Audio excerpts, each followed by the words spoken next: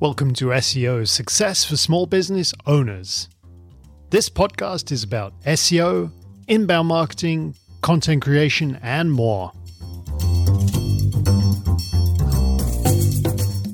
I'm your host, Graham Knight. Thanks so much for joining me. Let's dive right in.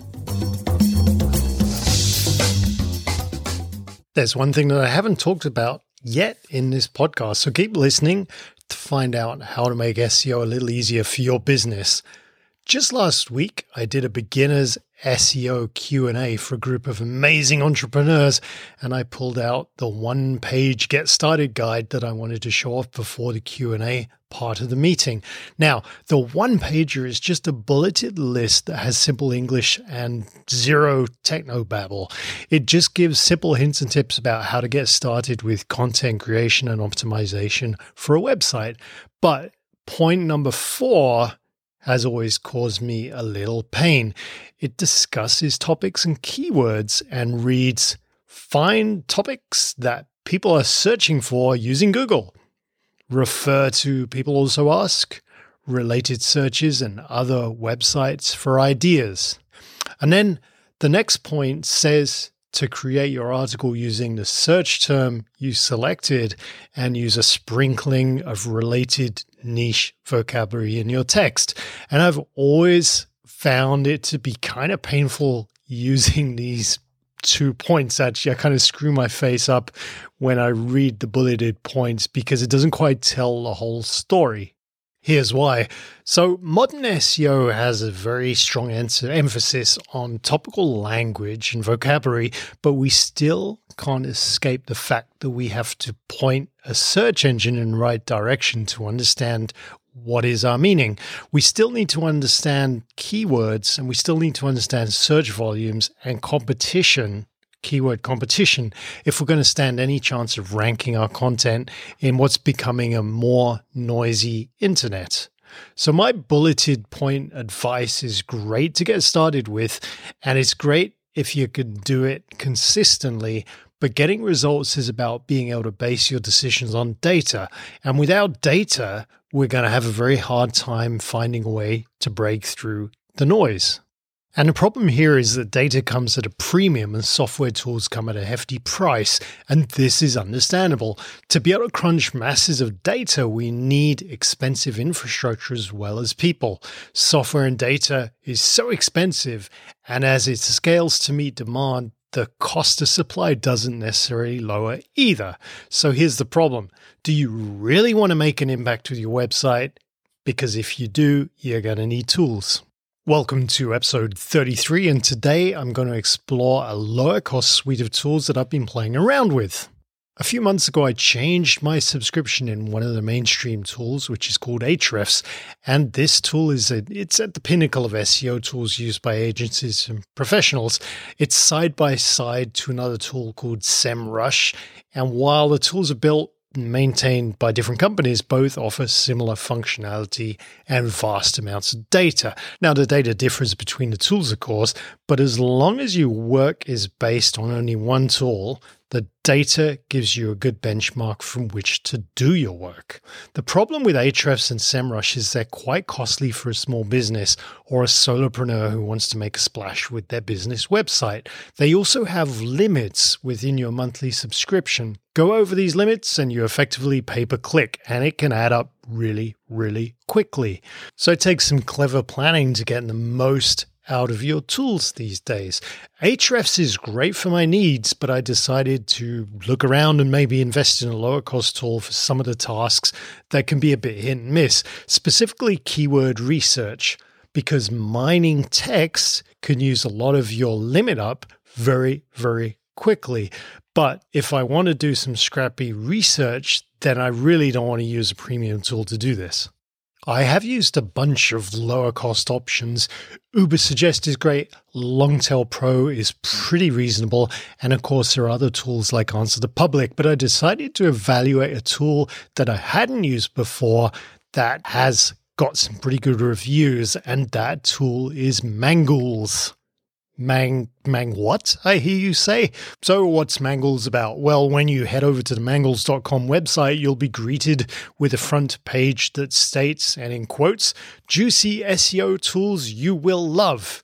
So that's what it's all about.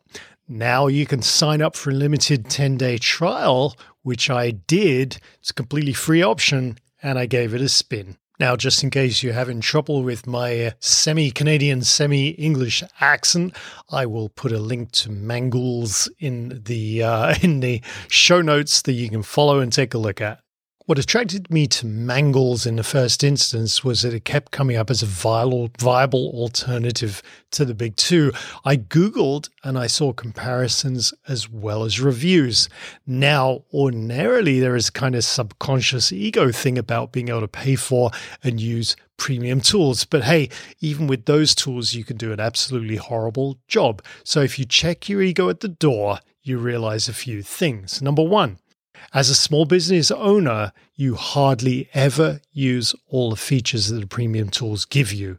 Number two, as long as you base your decisions on data that a single tool gives you, then your decisions are going to be informed.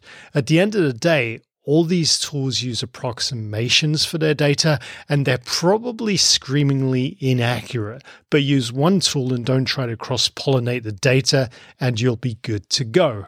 Number three, it's okay not to spend too much money on a tool that you just don't need. The ROI using a lower cost tool is probably going to be much higher for a small business than the ROI using a premium tool. You probably get the same results, but at a lower cost. Anyway, I headed into Mangools on a Saturday evening while my wife was at work, and I was hooked. Not only did you get a user-friendly front end to use, you also got a raft of free learning materials that would keep any aspiring small business SEO expert busy for weeks. I liked the limits on Mangools' premium plan quite a bit because it was based on the 24-hour period, and it seemed near impossible for me to hit the quotas in that 24-hour period. And I pretty much bought it on the spot. Ahrefs' new limits are based on monthly period, and I found it fairly easy to burn through them just by clicking on what looked like cool data. Now remember, I know what I'm doing. I'm a software professional as well as an SEO advocate, and yet Ahrefs kind of got me confused with the usage, the limits, the clicks, and how things went down so quickly.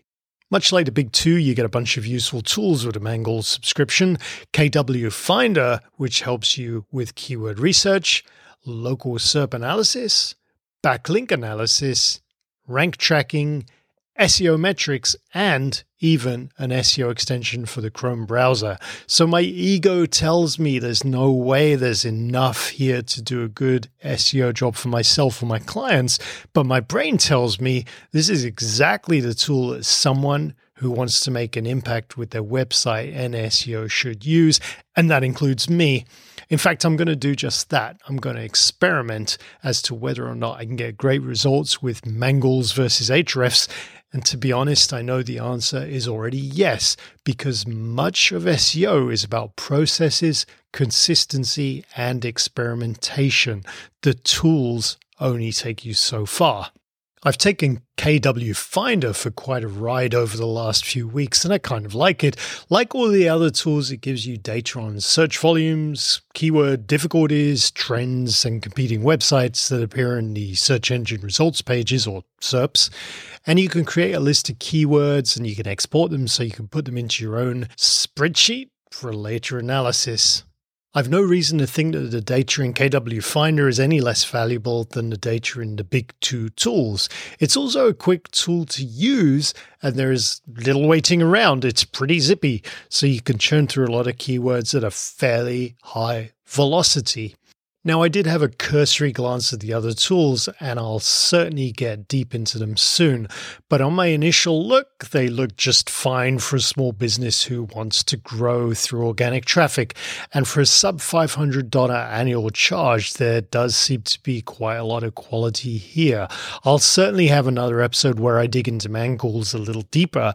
But if you're serious about stepping up your level of SEO, you might want to give the tool a go. It's pretty neat for the price, and so far I'm loving it. Thanks for listening to SEO Success for Small Business Owners. The podcast can be found everywhere podcasts are available. You can check out all the links and resources mentioned and catch up on all episodes at www.newrootedigital.com.